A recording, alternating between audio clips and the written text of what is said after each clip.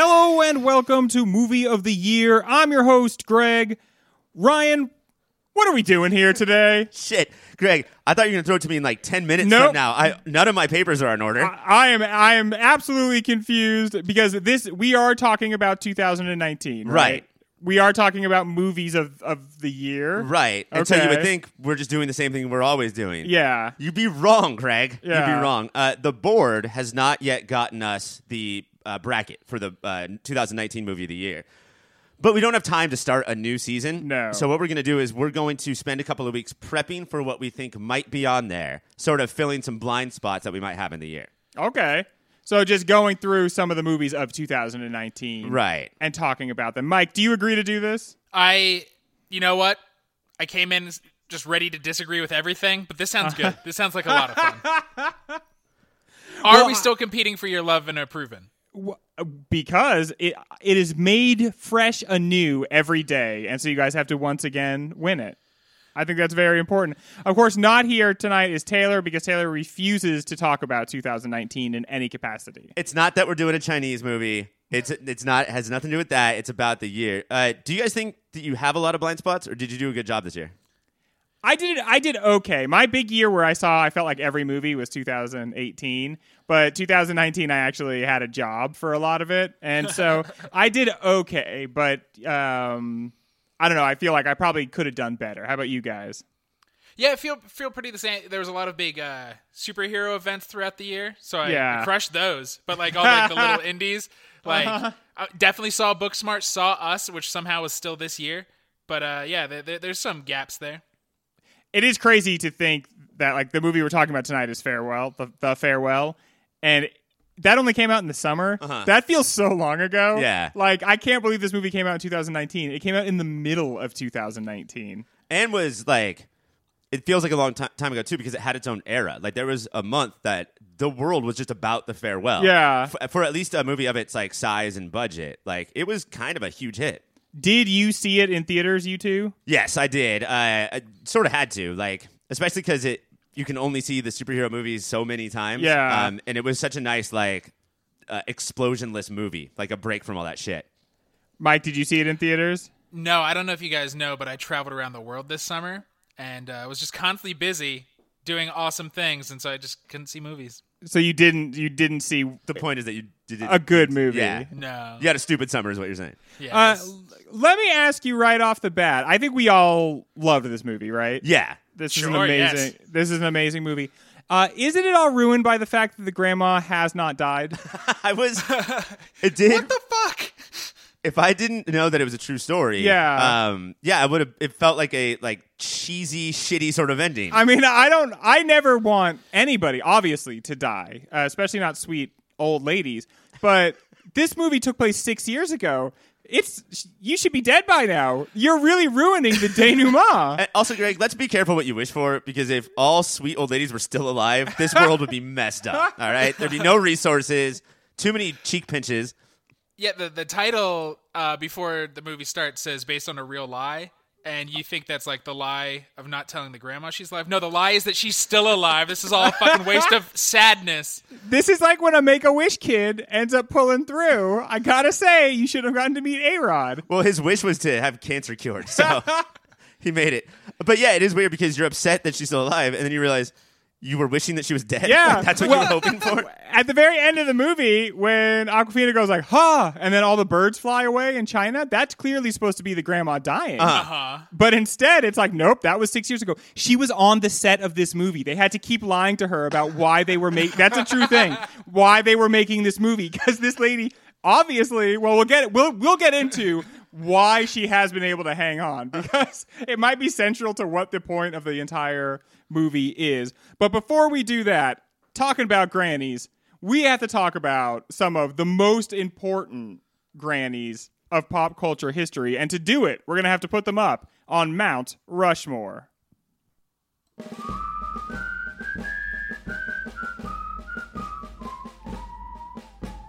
Mount Rushmore!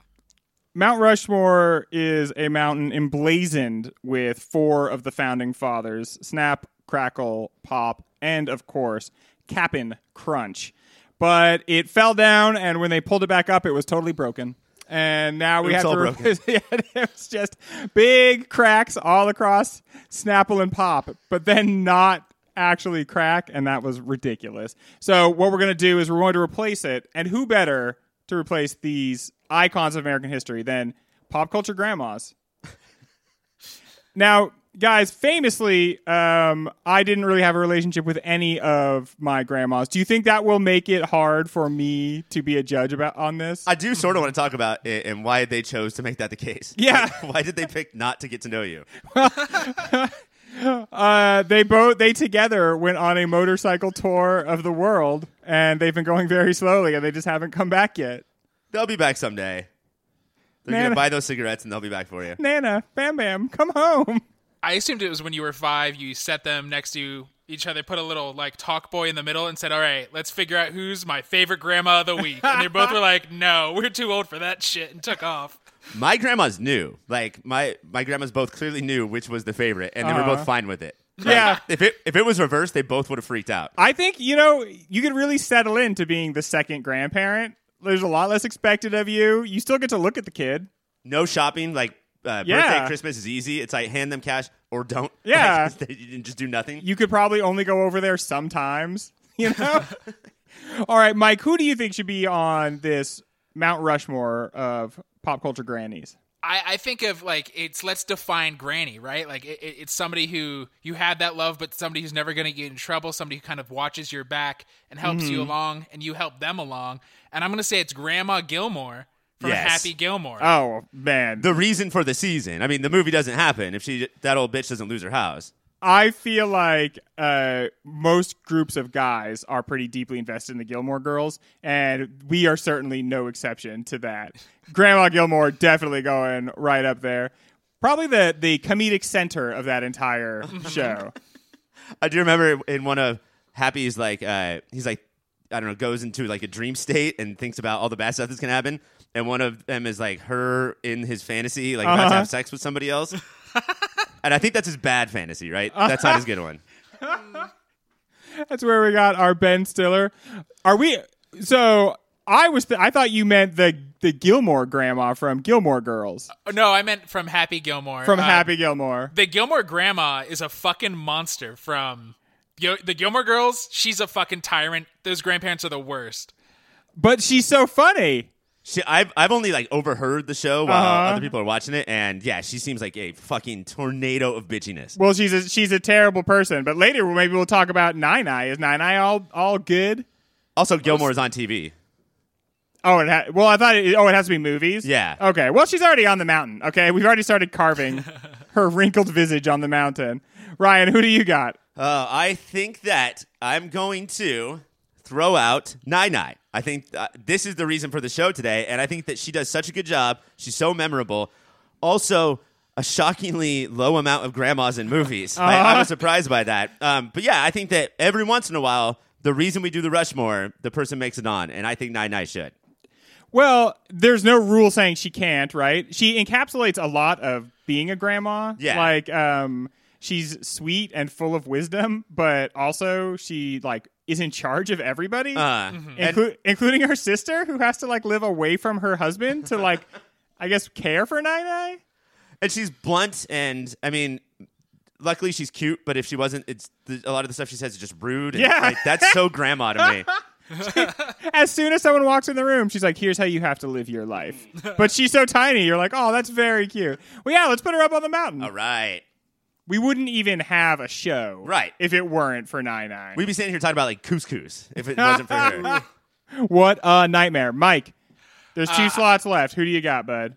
The Nai before Nai, an ancient Chinese grandma who helped one of the best legends start when everybody else was telling young Mulan she couldn't do what she wants. Grandma was like, look, if you're going to do what you want, take this fucking cricket with you. It'll help. I know you want to be a boy. You know what? I'm just going to love you. And in that time, in that culture, that's pretty rare, but that's fucking grandma energy. Is Mulan just Pinocchio? Yeah, she also just wants to be a real boy. She wants to be a real boy, yeah. She's lying about who she really is. I'm going to put her on the maybe pile. I think that's a pretty strong one, but I want to see what else is out there.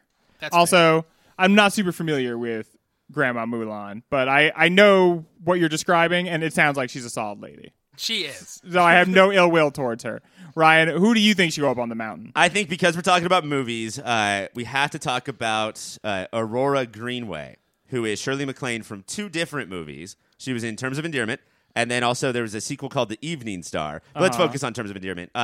She's a grandma whose daughter has 2 kids, and the mom dies of cancer. And it's very like one of those weepy, million Kleenex box movies. But I think unlike movies like Beaches and shit like that, this one is truly, truly great. I think this is an actual 4-star movie.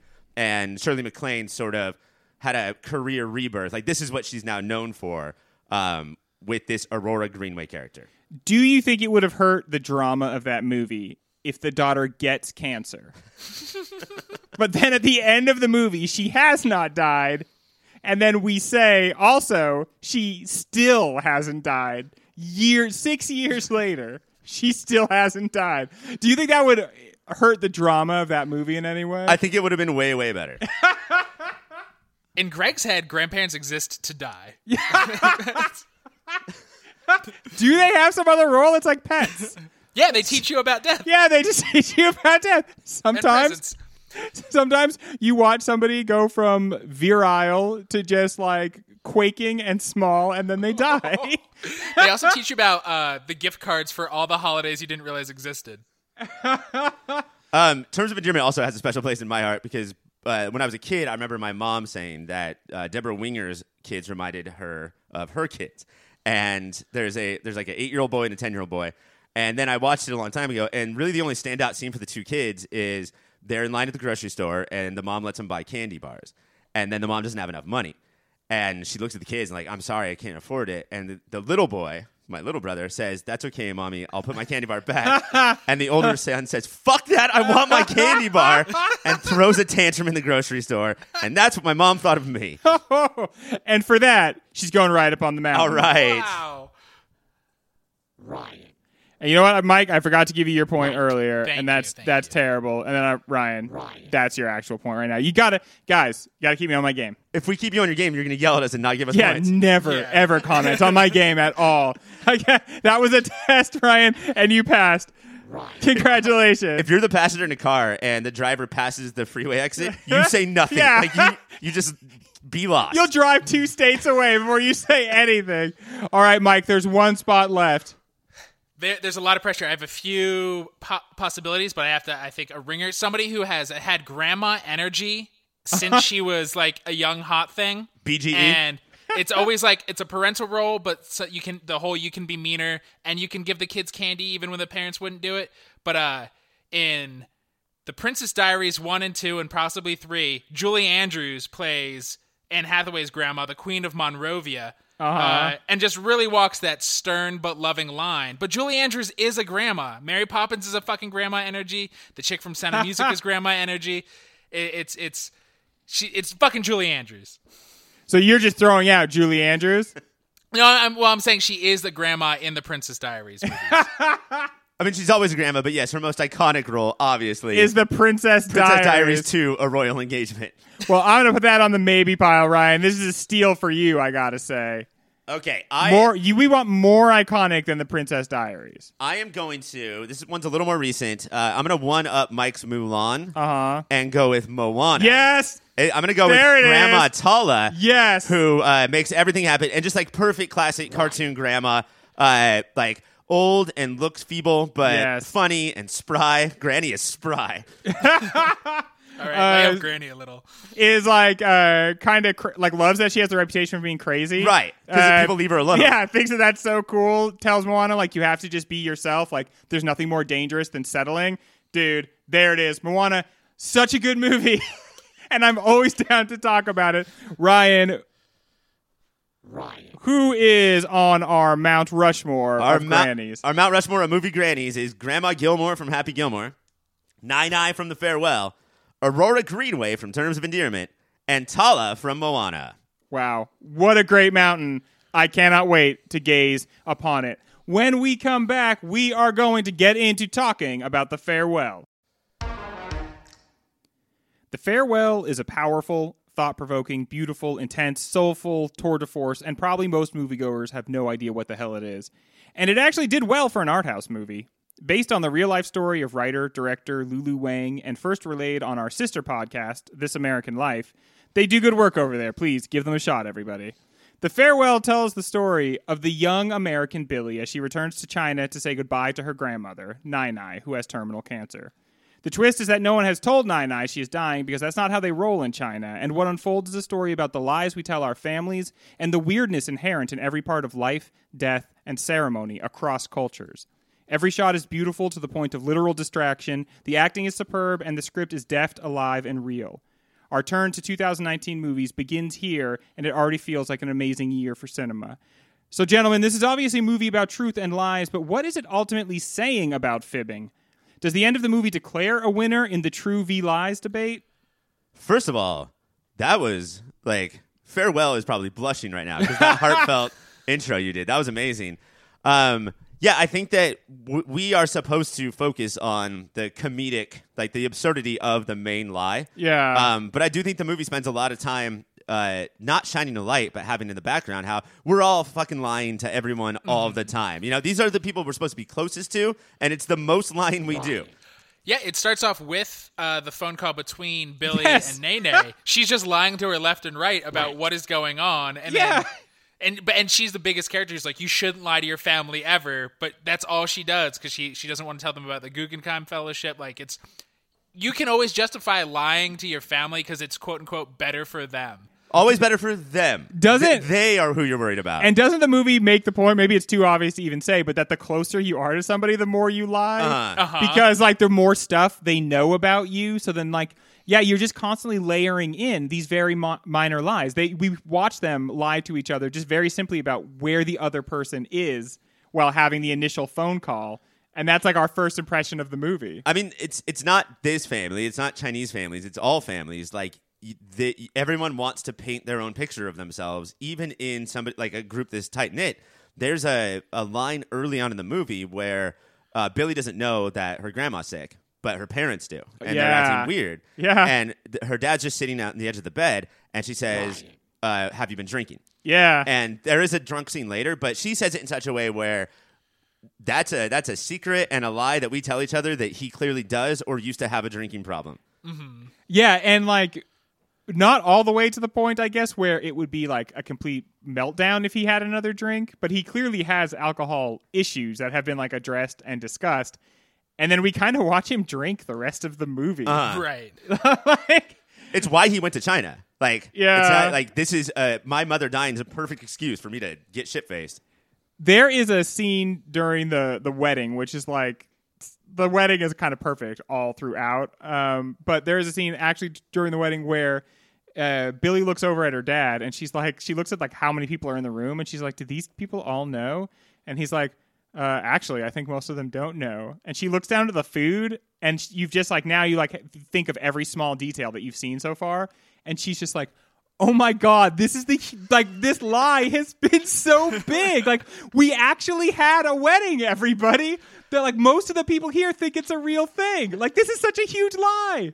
And the face of the kids getting married shows how uncomfortable that lie is. Yes, that Japanese girlfriend is a fucking sport, man. Okay, I have to agree with that. I want to see this movie from her perspective because she doesn't really speak much Chinese and she doesn't seem to understand a lot of what's going on. Obviously, she knows why she's there. How weird would that whole thing be for you? You're in the middle of this intense family drama. You know this lady's dying. She doesn't even know. You're pretending to get married to this guy. If I were her, I would be pissed because even though it's all a lie, people still assume that me, this very attractive, awesome girl, would marry that chud over there. Yeah. Come on, people. What are we doing? Fucking goon. And he's the one who looks freaking sad about it? Yeah. I'm the one who can put on a smile, a brave smile. He's the one who can't even look at me. It looks like he's going to cry every 10 seconds. Maybe that's a secret lie, is right before they all found out and had to do the secret wedding, she broke up with him, and he's like, look, for sure, but first, can we do this?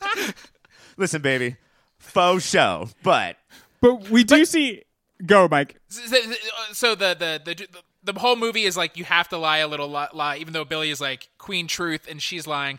I do think what we were talking about in the intro, even though, because that's part of the real story, but because it happens immediately, it's not in the middle of the credits that we find out the real Nene is still alive. It kind of feels like, oh, you should lie. Yes, this movie is pro-lying because it will prolong people's lives. It did seem to work, right? She was going to die. They cured her. She's still alive 6 years later. They cured her with deceit. Okay, but I have another question, and I thought this would be hinted at in the movie. This is a theory I had from the trailer, and I thought it would be hinted at in the movie, but I think it's still possibly true. Nine has to know she's got cancer, right? She knows she's horribly sick. Everybody in her family comes to see her. She did the same thing for her dad. Everybody in China does this every time. You just play your part. When it is your turn for everyone to, like, quote, lie to you, you also lie to them by being like, oh, I have no idea what's going on here. I think the scene that we would have to focus on in order to figure out what you're asking is they're all at the table watching her read the doctor note. Yeah. The family goes in and to somewhere. They have some like forgery place that they know. Which they do in like 2 minutes. Yeah. Oh, let's go to our local forger. And they change it from "you definitely have cancer, bitch" to what is it, like ghostly? A benign shadow. Benign Shadows, which is an awesome death metal band name. And so she reads it, and they all watch her read it, and she puts it down, and she's like, "I told you." And everything about that is it's confusing. Yeah. It's hard to know if she knows or not. Well, that's the first time we hear the phrase "benign shadows." The sister's the one who talks to the doctor and comes out, and then Nine is like, "What does that mean?" And the sister's like, "It means it's fine." And that's the moment she goes, okay. Right? I'm going to roll with this stuff. Like, they do the test, and then they take your sister into another room, and then your sister comes out and says something you've never heard before, that you're 100% fine because of benign shadows, which doesn't, like, convince you at all. You're like, wait, what? And then she's like, no, you're fine. Let's go home. Everybody in the family's going to come say hello to you. You know what term you could have used? No cancer. Like, that one would have summed it up. But no, benign shadows. A smaller moment like the forged copy moment where everybody's staring at her is when the married couple is taking absurdly bad wedding pictures, and for some reason Billy and Nine are there, and they're Billie talking. Eilish. Sorry, you nailed it. Shut up. Give him a point. I did. Billy looks sad, and Nina's like, "Oh, you know, when you get married, I'll throw you an even bigger banquet." And so it's heart crushing for Billy to hear that, and for the audience to hear that. But also, it's like, was there a catch in that? Like, is Nine like fully like, I gotta say this, and fuck, my actual grandkid I care about, I'm not gonna be there for her wedding. I have to say, I like that. I very strongly believe that Nine knows, and I really, really appreciate that the movie doesn't give any indication, because I think that would ruin it in a way. You know, ultimately the audience is lied to by Nine in the same way that her whole family is, which is, she has to know, but there's never a scene where even like she's in the bathroom and she looks in the mirror for an extra second and like sighs, or there's nothing like that, because she is so good in her role in that family that it convinces even the movie. I think maybe that's just part of like being that older generation, not in America at this current time, but in previous times and in other countries, it's sort of being smarter than everyone, but letting the last generation think that they're the first person to figure this shit out. And so she's just sitting there smiling. The way that she's sitting there smiling while Billy and the doctor are speaking English with her right there, and she just has this goobery smile on, which means she either just got kicked in the head by a mule, or she knows exactly what's happening, and she's faking it the entire time. Because their faces aren't like, this is a normal conversation. Their faces are both so sad. And she's like, I guess they're just hitting on each other. Okay. The kids love sadly hitting on each other, which is true online. In America, they hit on each other so weird. Kids just love being sad together. All right. When we come back, we are going to get to a segment for just our Patreon listeners. And regular listeners, I got to tell you, this is not to upset you. It's just, it's true. It's going to be trivia. Oh, come on. Yeah, that's so unfair. That's just, it's luck of the draw. That's how it goes. Also, Greg, I don't know if I'm allowed to tell the normal listeners this, but most shows will thank their Patreon listeners by name. We're going to call out all of our non-Patreon listeners. We're going to name everyone. We fucking know who you are. Louis K., Reginald R., Grandma. When we come back, the accounting begins.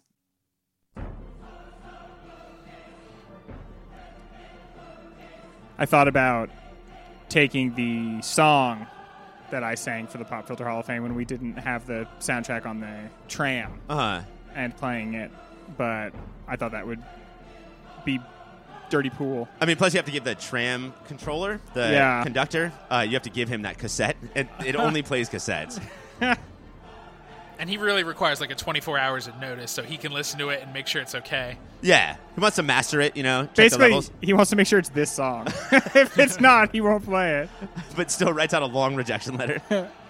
He's not one of those rom-com tram conductors who lets you do whatever the fuck you want. Is it over? Nope, not yet. 15 seconds left. Wait. Welcome to the Pop Filter Hall of Fame. And also we get to let him talk. Why the conductor just gets to talk? Is it weird that that's all he's ever said to us and we don't know his name? He doesn't say... No, it's Professor Popov and stuff. Well, here we are, our voices hushed in the vestibule of our palatial Pop Filter Hall of Fame. There's tourists in here looking at all the statues. Yeah. So we don't want to interrupt that. We don't want to draw too much attention to ourselves now them all scramble over here with their big sodas, spilling them this way and that. And I love how they all went for the souvenir cup. They paid the extra $10. We'll use this cup every day. I promise. I will give it to my grandchildren. I'm going to get married in this cup. Well, guys, we have come to perhaps put new entries into the Pop Filter Hall of Fame. This is the Hall of Fame for things that we love, right? The things that we're interested in. But we decided to record it and have everyone listen to it. Yeah, because we want to expose everybody to it. Right. As the judge said to us recently, we just are always trying to expose ourselves to people. And we get to learn a little bit about each other. Mike last week nominated the Birth of a Nation movie just because he loves all the messages and the characters. And that was a little disturbing. It was weird. I like film history, okay? And I'm not gonna put today's rules on it. I like what I like. Man, they took that movie to the White House. Like, that movie was shown at the White House. Several presidents have listed it as like a foundational movie to them. When it came out. Yeah. I really thought you meant today. Not yet, Ryan. Not yet. But you just wait. When all that Stephen Miller stuff came out, that like it's not just that he sounds like he's alt-right. He's like straight up a racist nationalist. And there was just too much news. And so people were just like, whatever. He doesn't have to leave the White House. We don't care. Just do what you can. Just put on Birth of a Nation again. And they also said, like, well, he's not the most racist there. Like, yeah. He's probably... He's really helping to attenuate some of Trump's baser impulses. Well, that steered right into politics. Let's take it back to what's important to us, politics. Ryan, what do you want to see enshrined in the Pop Filter Hall of Fame? I gotta say, guys, this Hall of Fame covers all of pop culture. Yeah. But musicians have had a really hard time getting in. It's been tough. And so many musicians have been nominated from our youth, us, the three of us, like growing up together, and they just haven't had what it takes. I figured out a musician. Wait, hang on, is it? Of course it is not Harry Belafonte's hit song Ayo, covered by Red Hot Chili Peppers. There's one hip-hop artist that I think is in the exact middle of all three of our Venn diagrams. Okay. He has been a hero of ours forever. Greg, I believe, correct me if I'm wrong, that you and I were in a band just after high school, and we covered his song in the band. That hip-hop artist is MC Scat Cat. And I really don't know if there's another musical artist that is more important to the three of us as people than MC Scat Cat. Now, MC Scat Cat, of course, known for a lot of things, but probably chief among them is Opposites Attract. I would say he is the greatest devil's advocate of all time. No matter what you say, he will argue that he enjoys the opposite of that. That's what won him over. I think he's most well known for being like the biggest Seth Rogen of his generation, of just like playing way outside his field and landing Paula Abdul. Absolutely, yes. And or Pete Davidson. And I'm sure that like a lot of people talk about sexual awakenings related to Simba or Robin Hood, but don't you think MC Scat Cat probably awaken the sexualities of the hottest children? cat in animated history, for sure. Certainly. My God, have you guys talked to ladies that are our age or a little bit older about Robin Hood?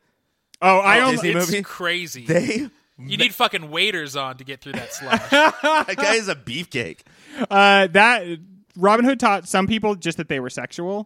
Taught some people what their sexual preference was, like for gender. Taught some people their sexual preference for like animals. Like a lot of awakenings took place all at the same time, thanks to Robin Hood. Swag, dude. Much respect to Robin Hood out there, straight killing the ladies. So Ryan, Robin Hood is your. I'm going to do Robin Hood. I'm going to do Kevin Costner as Robin Hood. Kevin Costner is Robin Hood. No, mine is Master of Ceremonies, Scatterick Catterick. MC Scat Cat. I just want to see that statue. Oh, yeah, of course. Yeah. I hope it moves 2 steps forward, but then it also moves 2 steps back. Like it's a video game and you have to open a door in a temple. You have to move it to a square. Mike, do you have someone as influential as MC Scat Cat? And by the way, Mike, before you go, I will not be bringing my home MC Scat Cat statue to the Hall of Fame. We will be building a new one. Please We have continue. to build a new one. Oh, Yes. not very popular. But yours is carved out of some mystery material. I think you can map out this person. If you listen to all of our podcasts, thank you. But you can hear us gush more and more about this fellow. And I think specifically recently, it's not just we love him. We were realizing how much we love him. It's become meta conversationals about everything this dude's done. Sure, we fell in love with him when he was just a restaurateur come UFC fighter dating Monica Geller on Friends. And then maybe we all wanted to say everybody was Money Baby because early influence and realized how fucking lame that was. But then fucking Johnny Favreau decided to be like, oh, here's the best Star Wars thing in modern history. Oh, you want fucking live action Disney movies? Here's the good one. Oh, you want Iron Man, motherfuckers? It's Tony Stark. It's Robert Downey Jr. You want Will Ferrell as an adult man raised by elves? Boom, got you covered right Yes. there. Elf, just picking up the. I thought that was where you were going. Do you want your idea for a movie to be as like gently, delicately, no decisions made, directed as possible? You call Johnny Favs, and like I say that as a joke, but like at this point, after we talked about it a little bit before Mandalorian, but at this point, we have to say that like he might be good at his job. Yeah, dude. It used to just be he was one of those directors who made sure the camera was on. Yeah. And then was like, all right, say The Ron Howard of our generation. say the lines from the script. We'll record them, and then that'll be a day. So I think Ron Howard used to want to be the new Spielberg. With the kinds of stories he told and do nothing. I think Jon Favreau is the clear like torch taker for telling like, here's how you just tell a fucking A to Z story. It doesn't have to go backwards, Christopher Nolan. It can just be like a story well told where you care about the characters. I just wonder if he made Chef, and that might be his Schindler's List. Does he have the desire or the ability to tackle that like something that like actually even like Argo level important? Yeah.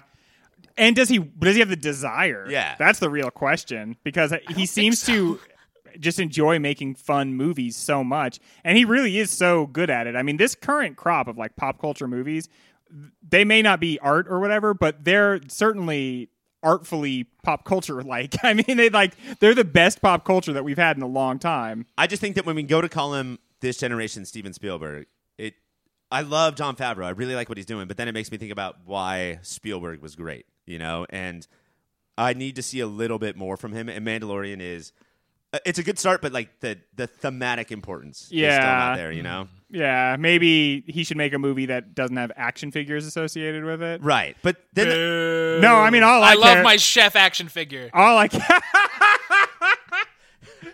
you even got the Sofia Vergara, and that one's so rare. Yeah. But you took it out of the package. Yeah, come on, dude. I wanted to play with it. It's Sofia Vergara. Yeah, you. Boo! Gross. All right. Here's another chef's kiss.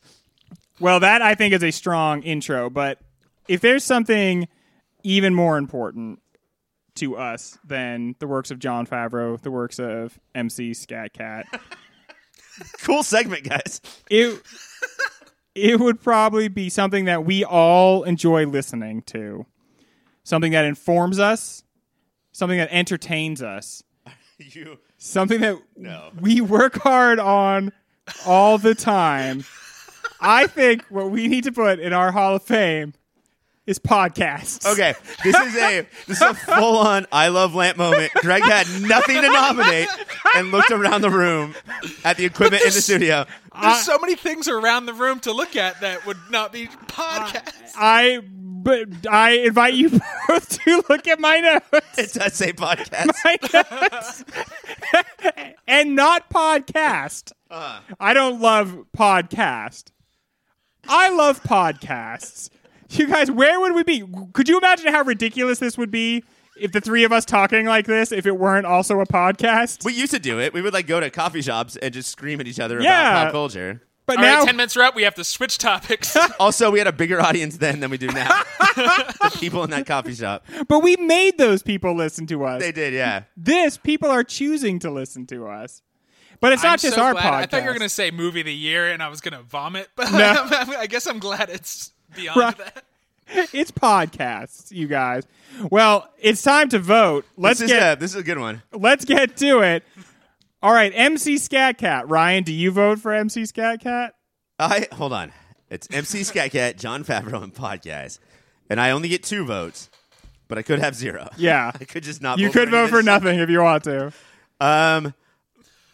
I vote yes for MC Scat Cat. Mike?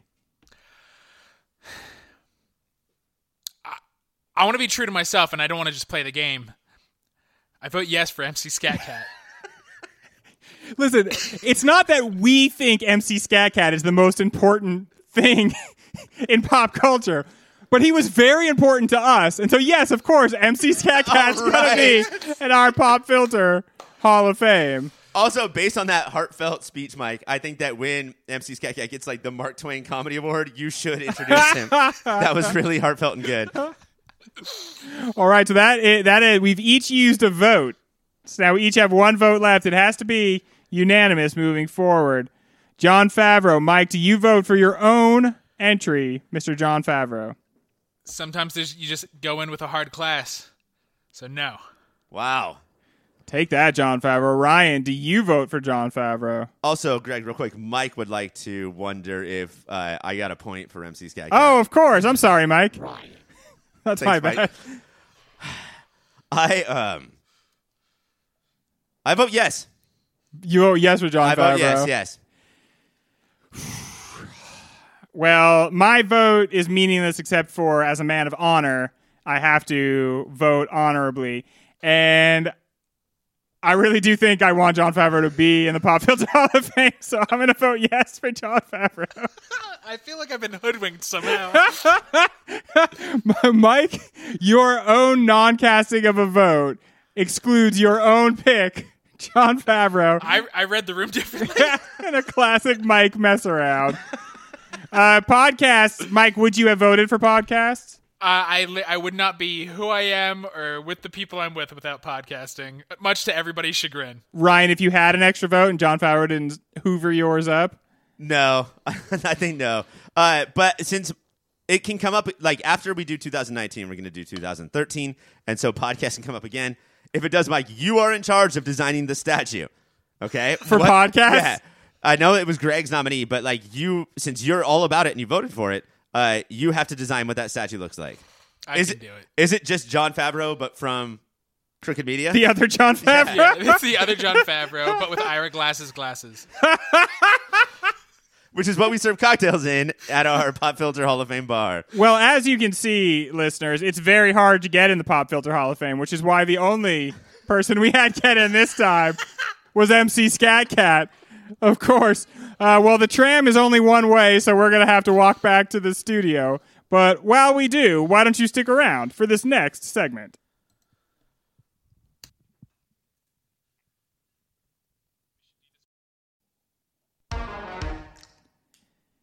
Comparing and contrasting the United States and China is very important to this movie. Regardless of which country wins, how does the movie do at setting the stage for the conversation? I think it sets the stage so well, and it's like a good hook, even if it is a Chinese movie, for everybody pointing out in the movie how American Billy is. Uh-huh. And her pointing out how she's not, she truly doesn't feel comfortable in either place. Yeah. And putting that weight on one character's shoulders and the main character's shoulders, I think is super important and smart and gets away with, because she doesn't want to be one or the other. It makes it so the movie's not saying, it's better to be American or it's better to be Chinese. Uh-huh. Everything is hard. That's what this movie says. Everything is hard no matter where you're from.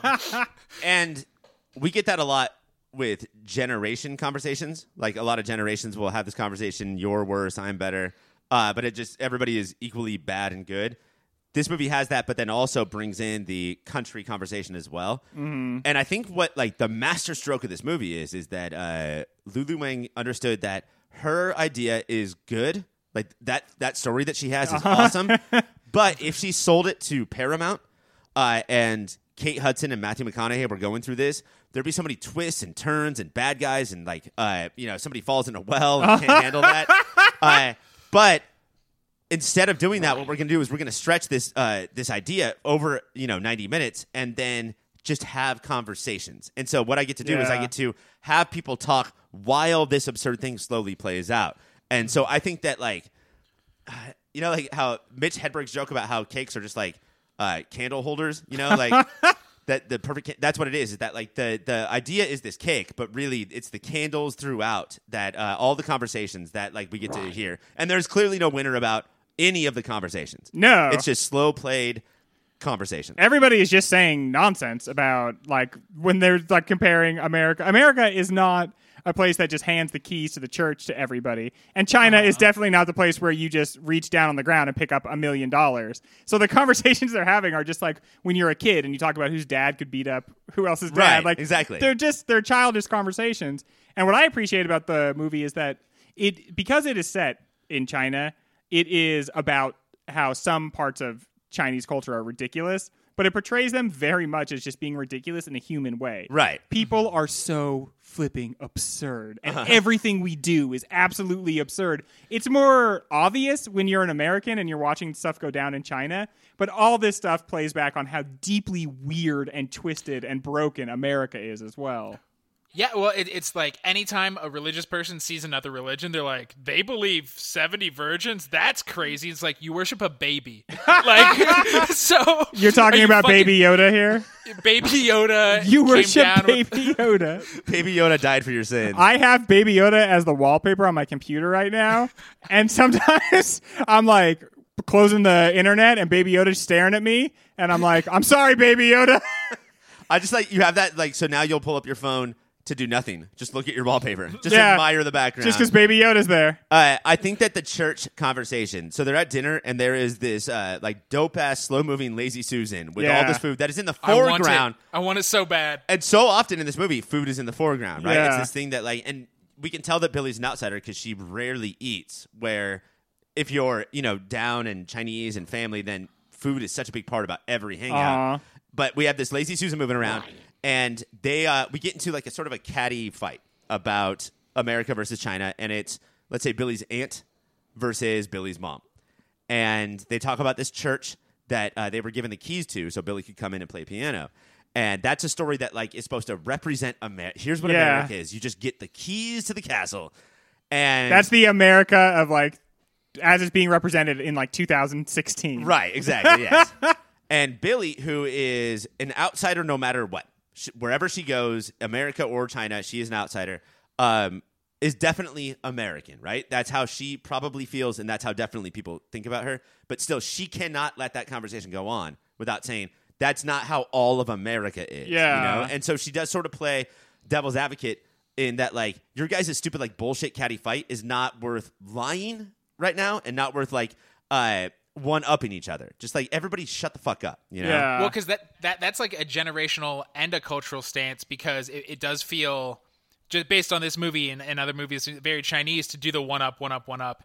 And Billy's just like, all of that is bullshit. What if we just talk about everything that's good and bad about both countries? Right. And everybody's like, no, we don't want to do that. Like, so it's not just devil's advocating to keep a fight going. She's trying to say, you're all full of shit. But, I mean, at a certain point, it becomes a roast battle. And, like, the aunt is sending her, like, is saying that China is the best and you can make $1 million no matter what.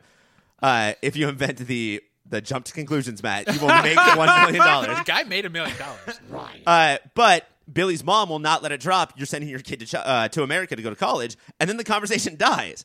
And then Billy's mom is like, but you are sending your kid to America to go to college. Yeah, like, dude. It's just a war of words. This lady is in the bag for America because that's how she built her entire life. And she mostly what it is she feels very guilty that she and the husband, who is the son of Nai, right? That they went together to America, and that's a heartbreaking theme that replays all throughout this movie, which is just that families fucking move apart from each other, and it's emotionally very difficult. Like, you have this little baby, and this baby grows up and one day moves to America, like 8,000 miles away. How do you do that as like Nai? Like, how do you, like, that must be so difficult.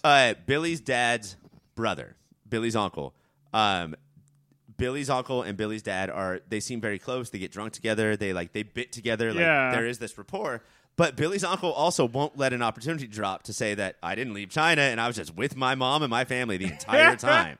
You know, like, that's a bragging moment for him. Yeah, and they say at another point that they both had not been in China at the same time for the last 25 years. Yeah, because that's what's even more fucked up in Familial is he did leave. He just went to Japan, which is far, but way closer than America. Yeah. Because I think they have a sister. Like, it's hard trying to figure. It's a big cast figure out who's related to who. And they don't hold your hand with that. They don't, like, spoon feed you who everybody is. Right. But there's one woman who did stay and took care of it, and she kind of just rolls her eyes when the brothers are arguing who lived farther, and she's like, I'm just been here the whole fucking time. The theme of the amount of self-sacrifice that some of the Chinese relatives make for one another, the whole idea that Nai-Nai's sister doesn't live with her husband and instead lives with and takes care of her big sister. That's a big one, is that Americans are selfish because they move and do whatever they want outside of family, but then the Chinese sort of like overly dedicate their life, you know, and which one is right? They're both wrong. Yeah, find some sort of balance, right. blah, blah, blah. Here's how movies work. It really 100% showed just that people are so absurd. Like, everything they do is just a bunch of people trying to figure out how to make some sense of a world that is absolutely bonkers and doing such a bad job. And, like, the reason to go see The Farewell, like, the reason that it's awesome, I would say number one is you will find yourself saying, oh, that's my family, more than you will say, oh, that's weird because they're from a different country. Oh, yeah. You know, like, these commonalities, like, there's no boundaries for these. It's only the very, very surface things that are different at all. You know, they have a different way of doing weddings. They have a different way. But besides that, it's absolutely 100% still the same emotions. It's still a matriarch in charge, and everybody, like, is hiding their emotions and lying about everything. Yeah, lying so much that it's crazy. And that's what's great about this being like a smaller A24 movie versus like if Fox Searchlights try to put it out, is that would really hammer home, like, see how we're all the same with annoying fucking speeches. And this just lets it there'd be a Rod Stewart song out. that, like, where he's just singing about the exact things you're seeing on screen. Speed round. All right, we are out of time, so we have to get to a speed round. We hit on this briefly, but dude, how crazy would it be for that fake bride? Are they really married? Are they like husband and wife now? Well, all you have to do is hire someone who did not go online and get their, like, priest degree or whatever it is. Or just like do the cross the fingers in the back, but like oh, that's legally binding. How now? did she get talked into this? Mike, do you have yours? Do you have your priest degree? Yeah, I have my priest degree. I went to seminary. So we cannot fake wedding with Mike up at the altar. Like, yeah, that means that we're actually married. It's a prank I do all the time. It's like, you guys want to get fake married? And then I go, ha, real married, bitches. And it's so crazy that, like, this very big legal binding thing can just, like, if we say the wrong words around Mike, Greg, that's it for us. Like, you and I are married. Mm-hmm. And well, then I also have to trick you to signing the stuff. And again, the idea in this movie, the way it's done, as it's nobody knows that it's a fake wedding. There's like a handful of people who know that it's not a real wedding. And like, seriously, there's 150 people who like go to China or travel from far away in China just to come to this fake thing. Not using it as a goodbye to the grandma, but like, oh, here's another wedding that we have to go to. And that's why, yeah, exactly. They don't even know that they're supposed to say farewell. And that's why it's such a good point, Ryan, you had about it being like a cake into which you just set these candles. Because like, that's so delicious that you don't have to garnish it that much, you know? You just put flaming wax on the top. Speaking of the wedding, is there a more depressing pop culture wedding than this? The first thing that comes to mind is not a wedding, but a dinner before. It's Rachel getting married. It's Anne Hathaway's meltdown toast. That is, like, I threw up in the theater watching that. Like, that was awful. She calls herself Shiva the Destroyer, which makes you eye roll, and then she becomes Shiva the Destroyer the rest of that toast. But typically... I think about that all of the time. Typically, terrible pop culture weddings are so comically terrible that it's fine. We have literally seen worse toasts than that, though. In our real life? Yeah. We have for sure seen worse than just that sweaty friend who goes, I guess I'll give one minute before, and you're like, you don't have to, stop it. Why does that happen? Why does somebody decide not to do it for months and then at the last second decide to do it? Because their natural talent will carry them through.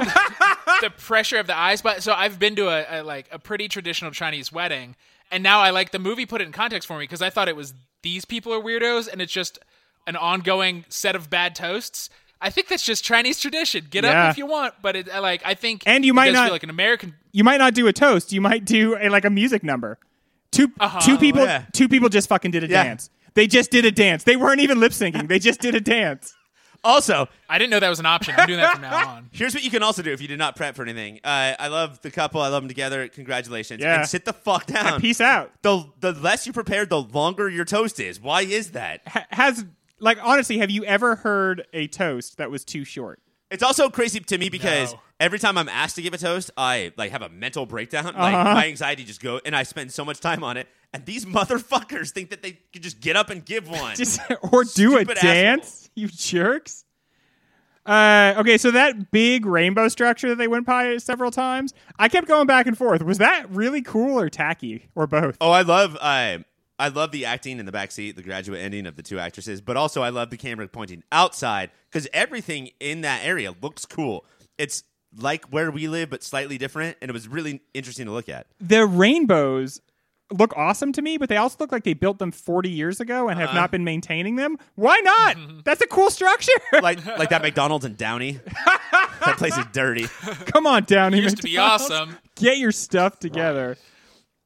Tag yourself in the drinking game from the reception. So I will go first. I am the Japanese bride who doesn't understand the rules, and so because even though she loses every time, everybody just lets it nobody slide. makes her drink. That's me.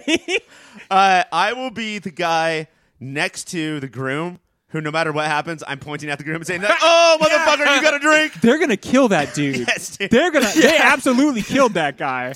And also, I in a drinking game, I become police force. I grab a baton. I'm like, everyone has to drink when they're supposed to drink.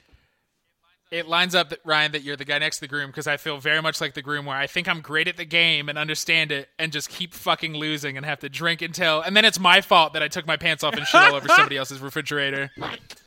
Not in, but all over? All over. One last thing I want to talk about in this speed round, which is... This is a movie about China, and these are very polarized times with China. I thought what this movie did is strive to be apolitical and achieved that, if that is something that can actually happen in our current state. And I think the way it achieved that is by highlighting the Chinese people and not the Chinese government. Yes. But is there any level on which we feel... like it's inappropriate not to bring up the fact that Chinese that China's having a moment right now, especially with Hong Kong or any of that. Yeah. The whole time I was like, fucking tariffs screwing over our farmers. This is horse shit. Well, you were sitting in a pile of horse shit, so you're just being accurate. As of this recording, we are in Watchmen HBO Fever. And Watchmen is doing a lot of stuff about our current society and political. You don't have to. I love that it is, and I'm rethinking everything I think because of the show, but there's also other shows that don't have to. There's so many Chinese people who aren't I love fascism, fuck Hong Kong, fuck Daryl Morey, there's so many people just living their lives, and we need their stories, just like if you were to do a story about Americans right now, it's not all MAGA or anti-MAGA the entire time. Yeah, I feel like so often regular folks are pitted against each other because they happen to be from one country or the other. And I think it is fair that this movie is not about people who are politically inclined, and so it's not about politics. And it's that hidden. This is how you make rural Americans who don't care about China in that way care. Is they're people. Is that remember how they're just people? I think that's super important. And the more you overtly politicize something, the less, they're just people goes. The vast majority of people in America and China and I don't know, like North Korea, South Korea, Russia. All these people just have normal ass lives where they're not freaking out every day about this side or this side, you know? Yeah, and it's nice to be in touch with that and not just like we're all some part of weird teams where we don't even really agree with people who are on our team anyway. Right, exactly, yeah. All right, well, I'm going to tabulate these scores. When we come back, I will give you a winner, and then we'll talk about how we think Farewell is going to stack up against the other 2019 movies right on the other side of this break. I have tabulated the scores, and I put them into my skadoosh machine. Skadoosh. And I now have the results. Mike, you scored 23 points, buddy. It's okay. That's okay. 23 skadoosh. But Ryan, 23 skadooshed it up. But Ryan, you scored 28. All right. And so you are the Farewell King. And that will be your title henceforth. And also, of course, you will be best friend. But as we look ahead to the other shows about 2019 movies, how do you think Farewell stacks up against them?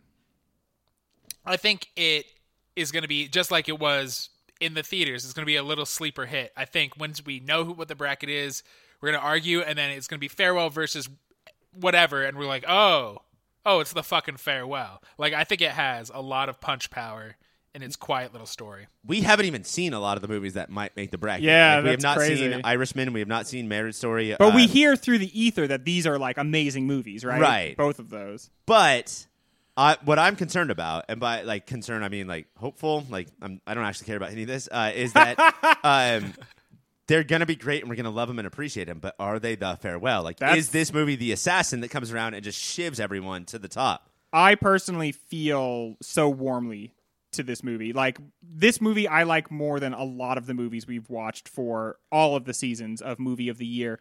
And not just from a technical standpoint, but this movie has so much warmth and heart and soul to it that you just feel very positively about it. And I wonder how much that will help. If something is, you know, like The Irishman, I could see being like precise and great, but maybe not having quite the love and warmth in it that this does, you know? Is 2019 a good year for movies? I feel like maybe it is. I think literally every year is a good year. I think that there's no bad year. If you choose like 8 movies, right, you're going to see those are 8 great movies. And I think that 2019's 8th best can compete with any other year's 8th best. Yeah. I guess this show is kind of about this, but like pop culture by and large just kind of focuses on the wrong movies. And I'm not saying the Marvel movies. Those are good movies. We should focus on those as well. Green Books. But it's the Green Books of the world. It's like they're making a movie almost as good as Farewell several times a year. And nobody knows what they're even fucking called. I mean,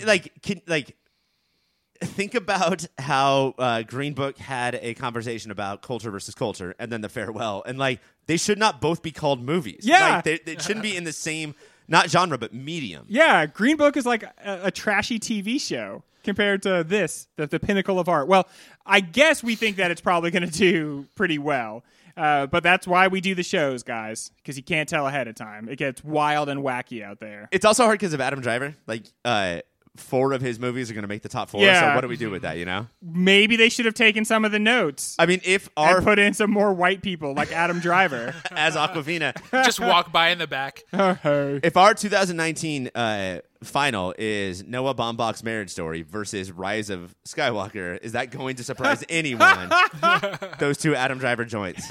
These guys have very weird, peculiar tastes. All right. Well, Ryan, you are the winner. Yes. So, Mike, do me a favor. Let's both of us get on out of here. And if you can just do whatever you want with your time as winner of the show, Ryan. Thank you very much. Right. Waka, waka, waka, waka. I'm going to cozy up to the bar, and I'm going to make myself a drink. Oh, hello there, audience. I didn't see you there. I'm going to pour myself a cocktail, and I'm going to talk about... No, I'm not going to talk about... hello, yes. That it was my decision to only wear a diaper right now, and I appreciate your reaction. Here to, and look at this bar, here to, let's say, talk about websites we like, is the one, the only, Captain Morgan.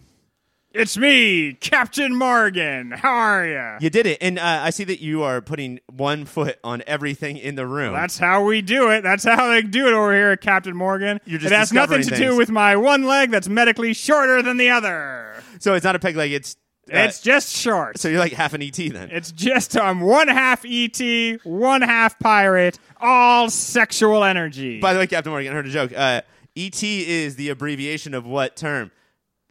Extra Two short legs. 2 short legs. Do you like that? If I had 2 short legs, they'd be the same size because I've got the one leg shorter than the other. Would you rather have 2 short peg legs or 2 normal human legs? I'd want 2 bionic legs. 2 bionic legs. Yeah. But doesn't that make it unfair for the rest of the pirates? I want those cool blade legs that guy that killed his girlfriend had. Remember that? He ran around the track and we loved him, and then it turned out that he shot his girlfriend to death. I love hearing a story where we're like, oh, he has bionic legs, and this is probably the last time we will ever hear from this person. Yeah. I mean, yeah.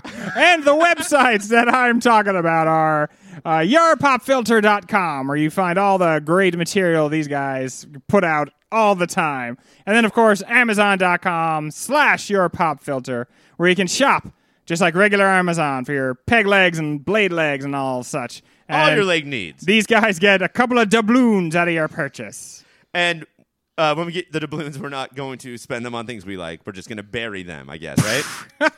Well, I guess you could do it. You could do it any way you want. Bury them under a big X. And then later, you can take your same friends and go uncover them. Wait, they don't bury and then draw the X? They find X's? God, you have to find the big X to put the treasure. It's a pirate's secret. Thank you, Captain Sometimes Morgan. you get halfway down. There's more treasure in there. You're like, crab apples. Good pirate phrase. Here to tell us about our other podcast is the one, the only, Jack Daniels. Hold on. How are you doing today? Jack, you have let yourself go, I have noticed. Well, I mean, we drink just fucking alcoholic corn syrup for years. It's sorry. a hard life. Alcoholic horse syrup. And do you mean for horses or made with horses? Well, you don't want to know. You don't want to say a half dozen of the others. Baker's dozen in one hand. What food do you All eat? right. What food do I mostly corn mash. So, I like, just scoop it right out of the still before it turns to booze. do they get pissed off about that? Nah, I mean, I sold them my name rights. They sold me their corn rights. And you said that not only do you only eat corn mash, but you do a dance called the corn mash. Can we see that now? Yeah, you put your Left foot in. You put your left foot out. You mash up some corn. Oh, and you have the fall gout. on your butt. Yeah, well, your corn and booze is straight to the gout. Cream corn, it'll do it. Now, your gout has gangrene. Is that a normal situation? No, that's you had to really pay extra for that one. You paid extra money to have that situation. Yeah, it's pretty high end, top 1% gangrene gout. I'm going to ask you to tell us about some podcasts, and I do not want you to say random ones. I specifically mean Superhero Hour in the OCD. Okay? Oh yeah, it feels like you got my number. Yeah, I get how this bit goes. Number 7. So Pop Filter Podcast is what you want? Yes, please. Current. Yes, current. No, okay. Tell us about Netflix. Some of the ones from They the vault. find all the best movies on Netflix. So you're gonna listen. Which one is this movie of the year? You're gonna listen to Superhero Hour every week. They talk about all the movies, TV shows based on comic books, and the skinny one likes to say comic book properties. And then you're gonna turn left and listen right to the OCD, where these California boys talk about the best coast, the show, the OC. Thank you so much. Go see a doctor, please. Here to tell us about our social media is the one, the only, Zima. Hey, it's me, Zima. Hey, Hello. Zima, how are you? Hello, I've got a little something for you. Do you do that thing where you change S's to Z's? That's what I'm trying to do. It comes with the territory. So you have to tell us about social media. Am I doing that Social media. If you love social media the way I do, zesty, effervescent, then you're going to want to go over to Twitter and look for yourpopfilter.sham. Zom. Right? All right. Just at your pop filter. And then also that's what you do on Instagram. Instagram. Because of Zima. All right. I'll Z myself out. Oh, my God. I can't believe how much I wanted somebody to stay so much longer and leave so much quicker. Zima's weird. Mike, come back up here. What? Did you meet Is this Zima? Mike? Mike S. Mike? Yeah, Mike, did you meet Zima? Yeah. What do you think? I'm intrigued. Shut up, go away. Here to tell us about how to contact us is the one, the only, Natty Ice. Hey, y'all boys, how y'all doing today? Jesus. You ready to get crunked? Natty Ice, yes, we're ready to get crunked. You ever just make a tower, see how much you can throw your friend through that tower? You don't have to put the microphone against my ear. What are you doing? Oh, no, I have, you know that disease where you don't give a shit about other people's feelings? Yeah. I got that, so I'm never going to talk quieter. White maleness? Yes, I've heard Yeah, about that. oh, yeah, you know Natty Ice is Natty White. Cool. You're a white nattyalist? Is that what you are? Yeah, we say that around the... I hate how you laughed at that. Like, it's just a normal thing that you totally are. Natty Ice, you are $5 for a 12-pack. Do you want to explain that? I just like good deals. People like good deals. Just take me. Just take you. Here, take this $5, now drink me. The lonely orphan of the beer line. Natty Ice, there's ways to get in touch with us. And Yeah, I want you, if you could, I want people to actually email us. So please be different than you are when you're telling people about this. Like, All right. be like your dad. How does your dad talk? Oh, natural eyes? Yes, senior.